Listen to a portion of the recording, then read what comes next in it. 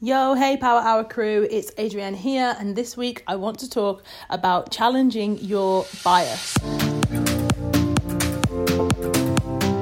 So firstly, I guess we all have to accept that it is true. In fact, we all have biases and we have to make ourselves aware of them and then question, I guess, the complete opposite perspective to our own and to think about why somebody would believe something completely different to what we believe and really kind of delve deep into that to try and understand it before we reject it.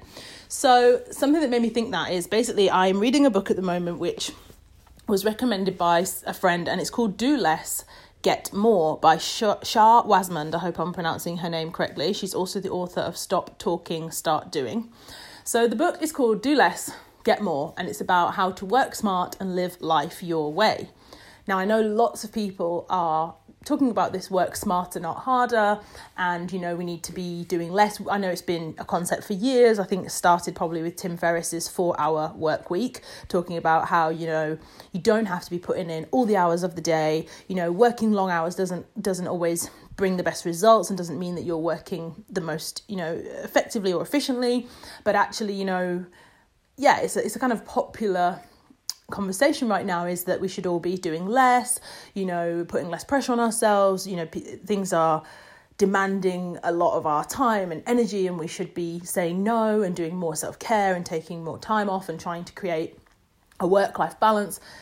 And I don't know why this doesn't really, I don't always agree. And that's why I'm trying to, I guess, challenge my own bias.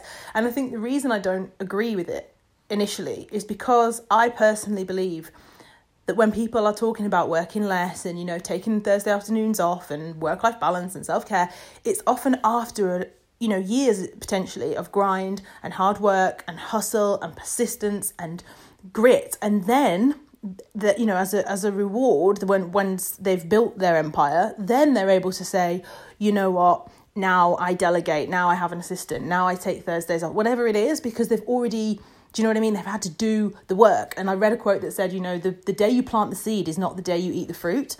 And I often think that there's a time for, taking time off. I'm not suggesting that I believe we should all just work ourselves into the ground.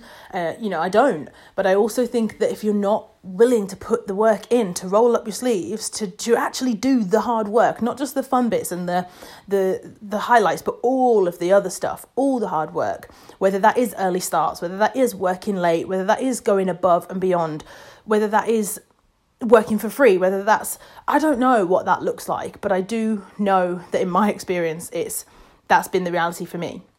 And still I find myself sometimes looking at my schedule and my to-do list and thinking, oh my goodness, there's so many things in here, but they're all in here for a reason. They're all things that I want to be doing or that I need to be doing.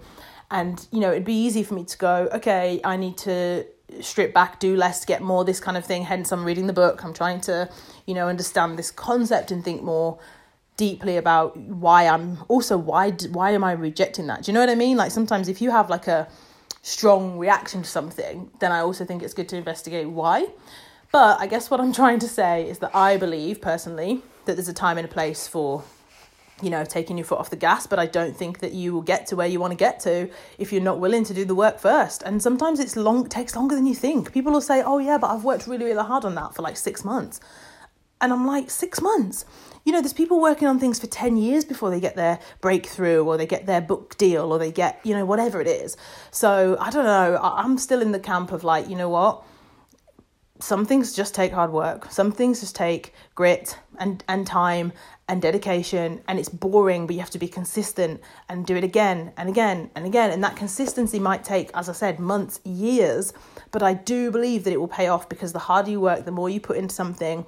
If you are passionate and you have a talent and a skill and you want to continue to learn and to improve and you keep going, driving in that same direction, I do believe that anything's possible, anything. So then perhaps, you know, later on down the line, there's a time for, I guess, doing less. Like I haven't actually read Tim Ferriss' 4-hour work week, but I can't imagine. I don't know why I just don't really vibe with it. But as I said at the beginning, very important to challenge your own bias. So that's kind of what I'd like to encourage you all to try this week. Think about something that you truly believe in, and then think about, you know, the opposite, the complete opposite, or even more, find like 3 opposing views and then just dive into them. You know what I mean? Like, debate them, investigate, actually find out, research the complete opposite opinion to your own. Say, for example, if it's like vegan diet is the best thing ever in the world and there's 10 studies to support that the vegan diet is the best thing in the world, there will be 10 studies to suggest that vegan diet is the worst thing in the world. And I think it's all really important that we don't just surround ourselves with people whose views and opinions and experiences are the same as our own, because then you just live in this false echo chamber where everyone agrees with you and you're always appeased and you always think that you're right. And I know people, unfortunately, I've got to admit, I do know a couple of people who live like that. And it frustrates me, because I just think, of course you think you're right, because you only, hang out with people and work with people and who agree with you. And that's not the reality. So yeah, I'm challenging myself to kind of find people who disagree with me. So if you do disagree with me, please let me know. Let's get into that. And yeah, I encourage you to do the same. Let's challenge ourselves, challenge our minds, and see how it goes. Anyway, that's what I've been thinking about this week. That's what I've been working on. So I thought that I would share it. Hope everyone's having an awesome week.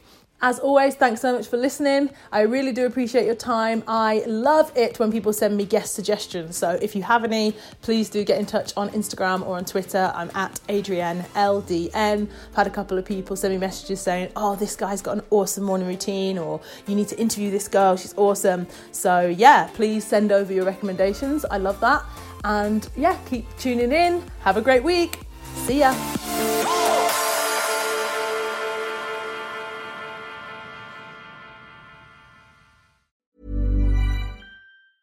Hey, it's Danny Pellegrino from Everything Iconic.